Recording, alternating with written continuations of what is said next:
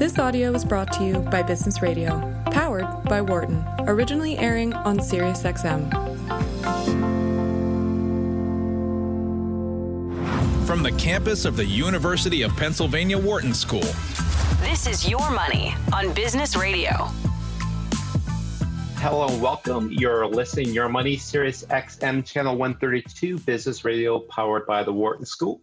And I'm Kent Smethers, a professor here in Philadelphia. And remember, we have new episodes of the show premiere every Tuesday at 5 p.m. Eastern. We're still not taking live calls, but if you're looking for a fee-only financial advisor, you can go to my website, kent.money.com. Now, I've talked about 401k plans often on the show, and I bet there are still some people listening who do not have one, or they have no idea what their portfolio contains or how it's being managed. And today's show will examine why you need to think about participating in your 401k and taking control and making sure you understand what's in there and how your assets allocations are changing over time, especially in light of the current market volatility.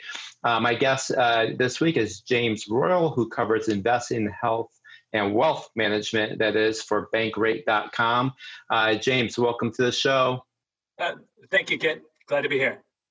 And so, James, there's evidence that more people have been focused on their financing, since the pandemic and the quarantine. Of course, maybe a little more time, but also maybe they're just, more nervous. So what is it that you guys have been seeing at Bankrate? Yeah, so I think it's exactly that, right? What we've been seeing is people really concerned writing in saying, all right, what should I be doing with my money? Do I still stay invested? Do I, and really people are seeing it as a choice between getting out entirely and just simply doing nothing additional, right? Continuing on with their normal course. So people are really, really nervous, but this is really typical in a time like this. When you see a big market drop, a lot of volatility, people want to know whether they should stay in or get out or what they should do.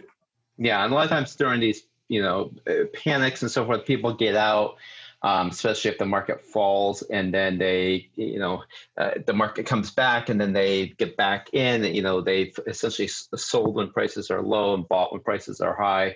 Are we seeing a lot of that in this particular pandemic? I think it's almost impossible for that not to happen, right? Yeah. People panic and then they come back in, and you've seen for the first couple months of this bounce back, people kept thinking, well, it's going to go right back down. It's going to go right back down again. And it really hasn't, right? We set new all-time highs just a few weeks ago, and we're still above where we were earlier this year before the market plummeted, right? So this oftentimes a drop like that, such a volatile drop like that, ends up in people selling first and asking questions later, and like you say, end up selling low and buying back in again at a high price. So it's perhaps the only advantage of the situation this year is the volatility was so fast and the rebound so quick that it might have happened much more quickly than people could actually react to it and make a mistake. Yeah, I mean, we certainly saw that in 2008, 2009. Where people got out in 2008, missed a run up in 2009. And you're right, that was a little bit lower frequency relative to this year. So let's talk about what decisions investors should be making right now in terms of their portfolio. I mean, in your mind, do the rules change at all in terms of the current pandemic? Obviously, the volatility index has been higher than it has during kind of normal times. But do you see the rules changing at all? I think for investors who are really long-term oriented, the rules simply don't change. You keep your long-term focus. You keep investing every week. And again, this is why the 401k, for example, is a perfect vehicle for long-term investors, right? And you keep investing every week and you stick to that long-term mentality, right? We had, for example, The 1987 stock market crash, the S&P was down 23% in a single day. You look back on that, and that looks like the tiniest blip these days, right? And that's the type of long-term mentality that investors need to have. If you're not going to tap that money for 10, 15, 20 years or more, this is not going to matter. Right. And certainly daily returns and things like that matter a lot when you have shorter horizons. When you're talking about very long horizons, then we start to think about a little bit longer returns. But let's think about, where one's portfolio is too aggressive or maybe even too conservative. I mean, certainly there are lots of simple rules that people have, using their age, for example, to figure out the right stock bond allocation. But how, in your mind, should people be testing this beyond just the simple rules? How do they know if they're being too aggressive or too conservative? Right. So when we think about whether you're being too aggressive or too conservative, I mean, what we mean by aggressive, right, is really a heavily stock-focused portfolio. And what we mean by conservative generally is a heavy bond focus or even cash in that portfolio, right? So that has to do, whether you're too aggressive or too conservative, has a lot to do with your time horizon, right? If you're 65 years old, what you need is going to look different. What you need in your 401k is going to look different than if you're 25, 35, 45 years old, right? So you need at 65, you need a greater assurance that money is going to be there. And so you tend to have more bonds in that portfolio and be more conservative, right? Yeah, and certainly for economists, the way they will talk about it's not so much time horizon, but your human capital. When you're older, pretty much all you have left is your financial capital. When you're young, you have this other asset called your human capital, and it's more like a bond, less like a stock. So therefore, you want to rebalance your financial capital by having taken on more risk. And so certainly there are problems with being too aggressive or too conservative in both cases. Obviously, the much bigger problem is just simply not saving enough. But, let's think about now timing one's retirement. That normally we think about it is how much you save and, your investments. And then, for a given period of when you're going to retire, for a given date, I'm going to retire. We just take that as given. I'm going to retire at age 65 or age 70. And now that's becoming part of the equation. That's a third variable people are thinking about. How do you help people think through that issue in conjunction with their level of saving as well as their investments? Yeah, I mean, you're right. There's another variable in here where you've got to factor that in. And part of the value, for example, of moving to a more conservative portfolio as you approach that, when you're going to tap those funds, is that you provide that certainty. You eliminate some of that variable, right? But also, one of the things you should think about is, hey, can you avoid tapping that money for a year, 2 years, 3 years? Give it potentially a chance to rebound, grow further, right? Do you have a spouse that might be able to continue earning for a few more years? But on top of that, another aspect of that we've got to think about, especially if you are retiring in the next few years, is Social Security, right? They're predicting shortfalls by 2035 unless some significant changes are being made. And right now what I've seen is basically a 75% payout or so of your standard benefit. So you need to think also about, hey, look, I need some growth in my portfolio to counterbalance that potential shortfall.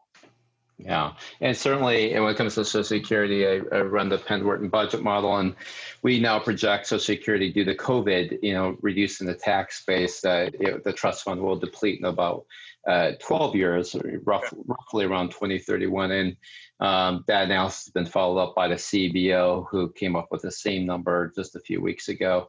So things are not looking great for Social Security. As you pointed out, it's about 3/4 of your benefit that you would get at that point. And that's not just for new retirees, that's across the board for everyone.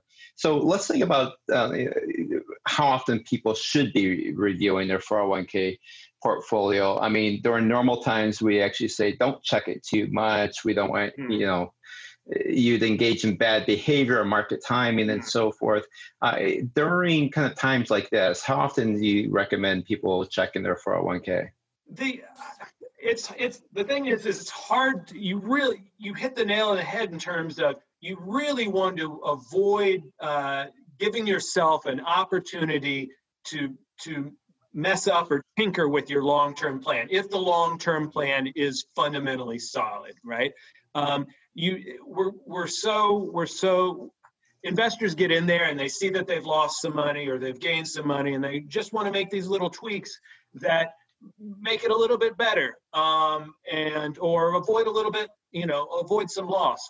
I still think unless there's some drastic change, still once a year is still a good cadence. That said, if the market has moved significantly, it might make sense to rebalance.